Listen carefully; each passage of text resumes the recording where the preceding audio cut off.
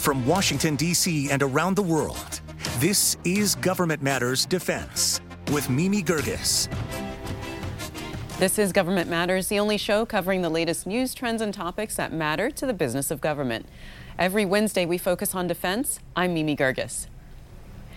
Air Force Secretary Frank Kendall warns that China is developing a first-strike nuclear capability, including building an estimated 100 intercontinental ballistic missile silos. Kendall said the build-out may indicate a change in China's no first-use policy, which means the country would only use nuclear weapons if fired upon.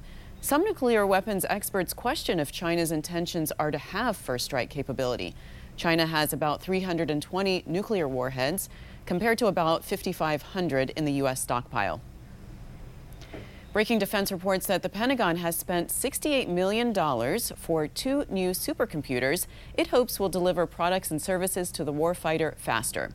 The Defense Department's high-performance computing modernization program says the military, as well as defense contractors, will use the platforms to model climate change and conduct computations for space science and acoustics, among other uses. The most common application will be computational fluid dynamics required for aircraft and ship design. A defense contractor has unveiled a drone it calls Cargo that can carry about 800 pounds and travel more than 500 nautical miles. Cayman Corporation says it has been testing a scaled-down model for the Marines and plans to demonstrate a full-scale model by the end of next year. The new drone is being developed for a program called Unmanned Logistics Systems Airborne, which will eventually be a family of aircraft in small, medium, and large sizes. The Marines said Cayman is using commercial off-the-shelf technology and fewer unique parts to reduce the cost of the vehicles.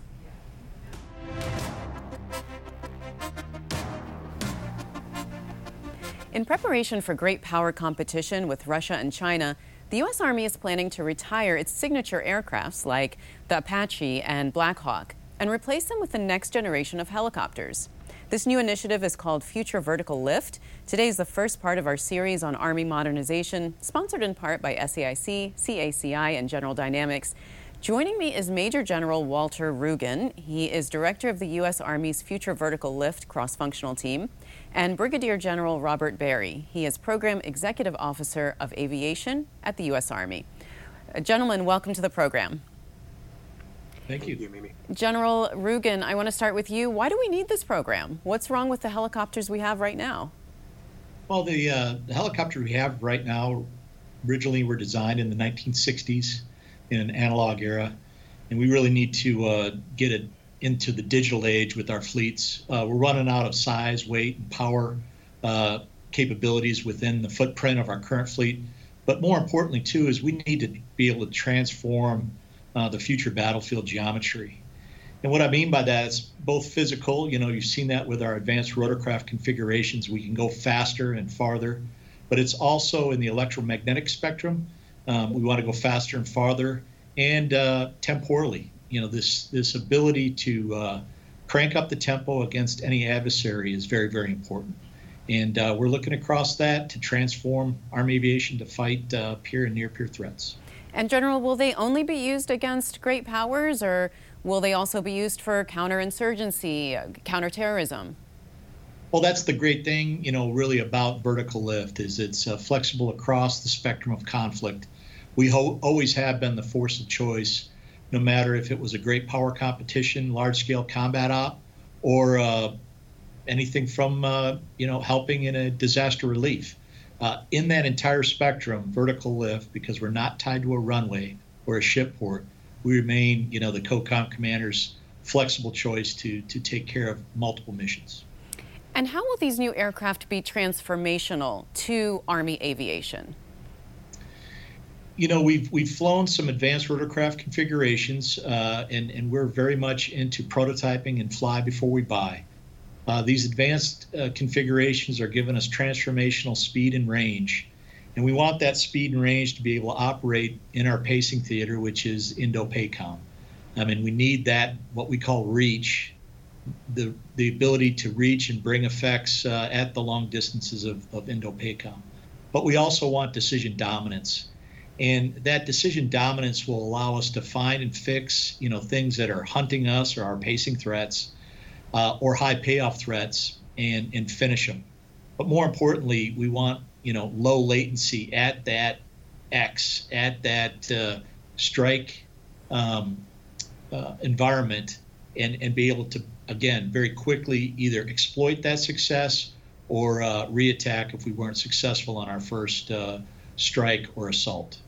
And General Barrie, I want to ask you about pilot training. How extensive will that training be? Are these new aircraft much more difficult to fly than the ones they're replacing?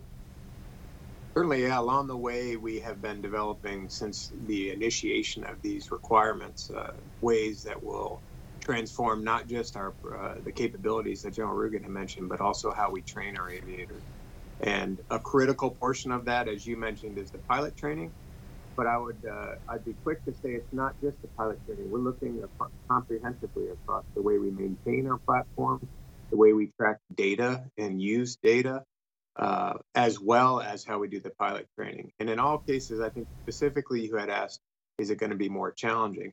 We see technology enabling us to train in a significantly more relevant environment and to bring to bear all of these technologies to better align our pilot training with our maintainer training, and then connect data across the spectrum.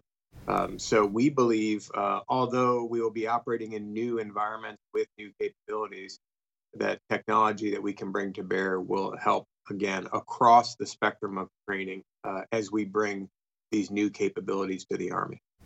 And General Barrie, just staying with you, there's ever tightening budgets. Are you facing difficult decisions on how to fund and maintain these new aircraft?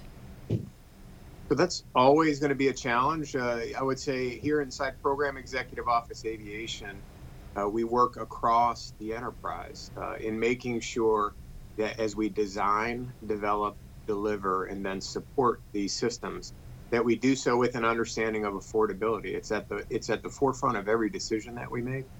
And we have three objectives here inside the Program Executive Office. The first is delivering on those future vertical lift capabilities, the ones that General Rugen mentioned. And no doubt our top priority for all of our workforce here in PU Aviation is accomplishing delivery of those systems for our future fleet. The next is on our enduring fleet of aircraft, the fleet that we have in existence today, maintaining readiness and relevance of that fleet. And then the third is, while we're doing that in both future development as well as maintaining our enduring fleet, that we build partner capacity around the world. So those three objectives all have affordability at the center of what we do. So it's a fair question. It's something that inside the aviation enterprise we consider every day, and in every decision we make is affordability and how we're going to maintain those three objectives across the enterprise while we modernize. All right, well, gentlemen, we're going to take just a quick pause right here, but we'll come back. Up next, more of my conversation with the Army on modernizing their helicopter fleet. I'll be right back.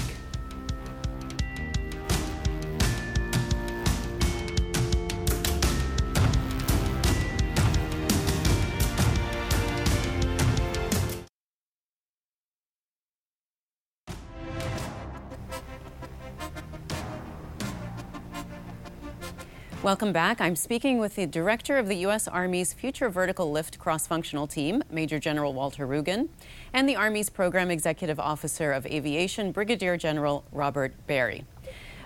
General Barrie, before the break, you'd mentioned building partner capacity. Can you drill down a little bit on that and what that really means? Certainly, yeah. So partner capacity we look at as our friends and allies around the world who we share common values with. We look, as we build capability, to find ways that maintain interoperability with our international partners and allies, to bring them along with us and to ensure that they have the ability to procure and then field systems that we have inside our formation. An objective there, obviously, in a future battlefield, to ensure that we're able to communicate and execute our missions in a comprehensive way. And we have an ancillary benefit of inside our industrial base, increasing the volume of systems as we procure them to have our international partners doing that with us. So it's something we are dedicated to. We do that in conjunction with General Rugen and the Future Vertical Lift cross-functional team on our future fleet, as well as all of our systems in the enduring fleet. So it's something that's intricately tied into all of our missions that we execute inside the Program Executive Office. And General Rugen, what are some of the challenges that you have faced and are facing currently with the Future Vertical Lift program? No, great question. And I think we started off really looking back to what we saw coming out of the Crimea and the Donbass in 2014. And we saw a number of things that the Russians did to Ukraine, and we saw a number of gaps. And we wanted to close those gaps for any future force. And we've been studying it very in-depth since that 2014 event in the Crimea, and that's really what woke us up.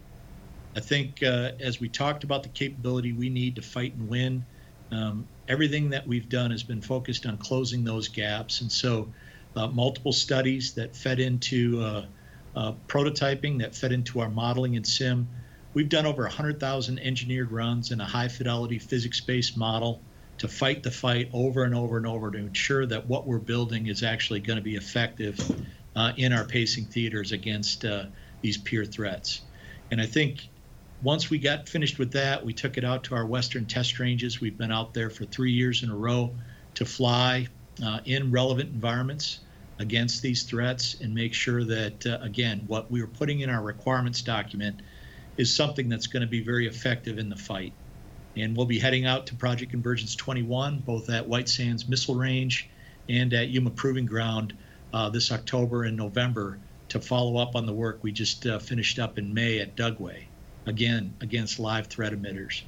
You know, we very much want to fly before we buy, and we're mindful of our past programmatic and acquisition failures. And so this prototyping effort is very, very central to what the Army wants to do and what Army Aviation wants to do. I think you were right to ask the question earlier about budgets. I would state that we've studied our budget in the tail, our operational and sustainment costs, well over 25 times with external organizations to get a good red team to make sure that we don't grab a hold of a capability that the Army can't afford. And to date, we've done the requirement trades to make sure that we maintain our budgets and we maintain something that is affordable but also effective. I think, again, when you look at the inflection point we're at currently, we are much more like the 1970s in Army aviation coming out of Vietnam, where our current fleets are modernized, than we were in the 1990s coming out of Desert Storm. And so we have a very much leaner and cleaner portfolio. We're buying out the Apache Echo model. We're buying out the Mike model Blackhawk this decade. And that inflection point allows us to jump to the future. And so it gives us that budgetary headspace.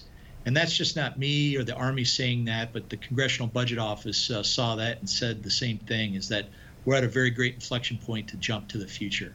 And General Barrie, sorry, General, to cut you off, but I wanted to ask General Barrie about timelines. When will the first aircraft be deployed to the battlefield, and are you confident that you can get them there on time?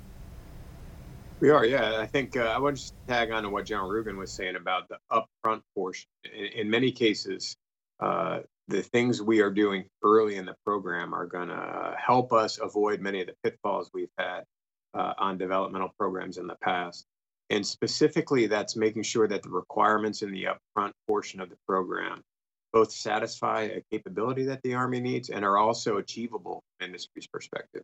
So these multiple iterations that we're doing, both through demonstrations as well as actual development of prototypes and flying before we buy, as General Rugen mentioned, that's going to enable some of these aggressive timelines that we are still attempting to achieve. And to specifically answer your question, by the end of this decade, right, by the 2030, we are going to field these platforms, these future vertical lift capabilities, and in some cases, well before that, on the unmanned side, begin to get these in soldiers' hands and shape this capability, this desired future capability that the Army has.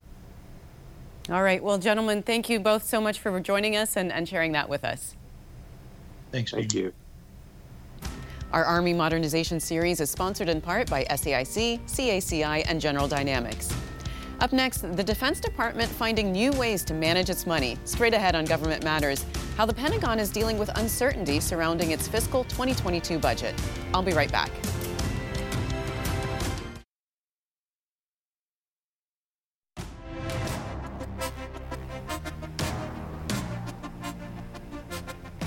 The Defense Department has operated on a continuing resolution, or CR, for 11 out of the last 12 fiscal years. A CR essentially freezes spending at the previous year's level. The Government Accountability Office studied the impact that operating under a CR has on DoD. Elizabeth Field is Director for Defense Capabilities and Management Issues at the GAO. Elizabeth, welcome. Thanks for having me. So is the bottom line here that operating under a CR is not that big of a deal for the Pentagon? Well, it's certainly not an ideal or particularly efficient way to operate, but I think the bottom line here is that because there have been so many CRs, and in fact, out of the last 45 years, fiscal years, there have only been 3 that have not had at least one continuing resolution, the department has figured out how to manage during them. So how does the department manage with a CR? Well, there are a few ways. One would be setting spending plans early on, before the beginning of a fiscal year, taking different scenarios into account. So what if there's a 30-day CR or a 60-day or a 90-day CR? How are we going to allocate whatever funding we do get during that time? So that is one way. Another is to change the timing of contracts. So the Navy Fleet Forces Command, for example, has said to all of its supporting components that they want their service contracts that are year-long to start in the second quarter of a fiscal year so that there's no disruption in service. So a continuing resolution prohibits the department from spending on new defense programs. So what kind of impact does that have? Well, you're absolutely right. And when we spoke to defense officials during our review, this was one of the concerns that they identified as being the biggest challenge for them, particularly when it came to procurement of big ticket items of things like tanks and what are called major acquisition programs. But I have to tell you that what we did for our review is we went and we looked at all of these they're called acquisition reports for the 4 years, fiscal years that we reviewed. There were 45 that we found. Only 7 of them referred to a CR as a problem for that acquisition program.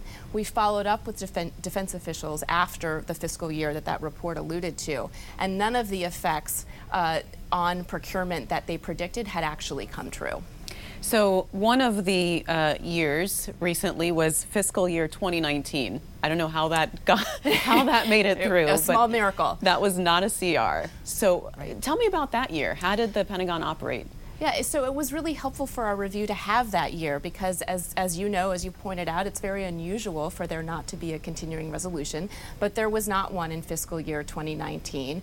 And so we compared spending patterns at the department for that year compared to the other years when there was a CR. And what we found is that the department did obligate more funding in fiscal year 19 in that first quarter than it typically would in other fiscal years. So, for example, the Marine Corps in fiscal year 2018 spent about 18% of its procurement funding in the first quarter. In fiscal year 19, it spent 40% of its procurement funding in that first quarter. So what about the rush at the end of the fiscal year to obligate the funds that needs to be obligated? Does a CR impact that at all? Not really. That was not one of the concerns that department officials identified for us. Certainly, those of us in government are familiar with that spending frenzy, but it's really not tied to a CR, at least based on what we learned. What about hiring for Defense Department civilians? Does a CR impact that? Are you not allowed to hire, while you're operating under a continuing resolution? So generally the department can hire during a continuing resolution, although there might be some restrictions on that. And we looked at hiring patterns, hiring data to try to get a sense of how a CR might affect the department's civilian hiring. And we sort of found a mixed bag. On the one hand, we found that spending is a little bit lower on average during a CR, about 200 civilian personnel per day under a CR compared to 250 not during a CR. But department officials also told us that hiring fluctuates throughout the year, and there can be reasons for that that have nothing to do with the CR. For example, the Army Medical Command told us that they have a lot of spouses that they hire, military spouses, and so they see a lot of turnover in the summer because service members get their permanent change of station orders and they're moving. What about military personnel? Does it affect them at all, or are they kind of on a separate track? They're really on a separate track. It's not one of the concerns that department officials identified for us. So a CR is looking likely. One doesn't know what's going to happen. We're coming up on the end of the fiscal year. What do you think Department of Defense leaders are doing now to prepare for that, or are they just going to assume this is what's going to happen, let's just go with it? Well, department officials, because of how common a CR is, always assume that there will be a continuing resolution. So they've already got their spending plans in place, the 30, 60, 90-day plans I talked about earlier. They also are preparing what are called anomaly requests to the Office of Management and Budget, OMB. These are things that they feel they really are going to need to get funding for that normally they wouldn't be able to fund under a CR. And they can get exceptions. They submit those to OMB. OMB decides which ones are sufficiently supported to go to Congress, and then Congress decides which ones to fund. So it sounds like you found out that they are handicapped by this, but that they've gotten so used to that handicap that they've been able to manage and work around it. That's exactly right. It's business as usual, and they have adapted. All right. Well, Elizabeth, thank you so much for coming on. Thanks for having me. You can find a link to that GAO report at govmatters.tv/resources. If you miss an episode of Government Matters, it's on our website, govmatters.tv. And tell us what you thought about today's program. You can reach us on Twitter at GovMattersTV. Follow us to get the latest updates and behind-the-scenes look at our program.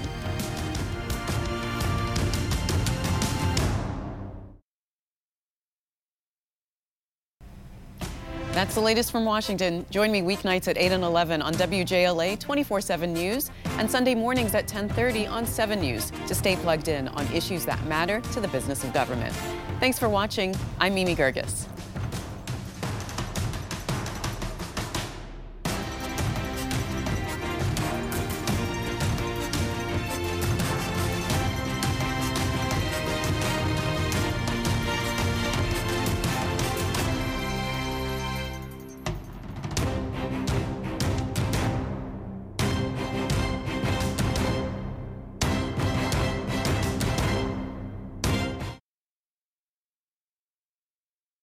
Thanks for listening. Our daily program is produced by Catherine Roloff and Drew Friedman. Christy Marriott leads our technical crew. Our web editor is Beatrix Haddon. Our director of content is Alan Holmes. Visit govmatters.tv for articles, videos, and more. Government Matters is recorded at WJLA-TV in Washington, D.C.